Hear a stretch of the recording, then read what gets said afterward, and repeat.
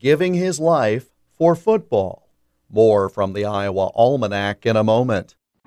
Experience the power of ideas and the spirit of leadership at the Hoover Presidential Foundation's Celebration Banquet with featured guest Condoleezza Rice, October 27th in Cedar Rapids. Learn more about Dr. Rice and her impressive career as the nation's Secretary of State during an armchair discussion with the host of PBS's Firing Line, Margaret Hoover. Individual tickets are now available while they last at hooverpresidentialfoundation.org. Seating is limited, so act now and be part of this extraordinary moment in history. Jack Trice distinguished himself on a very good team at East Tech High School in Cleveland. The team's coach, Sam Williman, took a job at Iowa State College and recruited some of his high school players to come with him to Ames.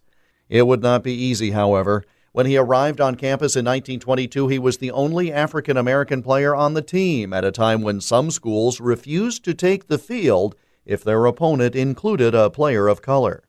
The first game was in Ames against Simpson College. Trice did not start, but his play during Iowa State's 14-6 win earned him a starting role the next week at Minnesota. Trice hurt his shoulder and broke his collarbone in the first series, but stayed in the game. In the second half, while playing on the offensive line, Trice threw a block and was trampled by Minnesota players. He did not get up after the play. By early Monday afternoon, Jack Trice had died. The stadium where Iowa State now plays bears his name. It's the only Division I stadium in the country to be named after an African-American athlete. The only player to die on the field while wearing an Iowa State jersey, Jack Trice, suffered injuries that would be fatal on this date in 1923. And that's Iowa Almanac for October 6th. I'm Jeff Stein.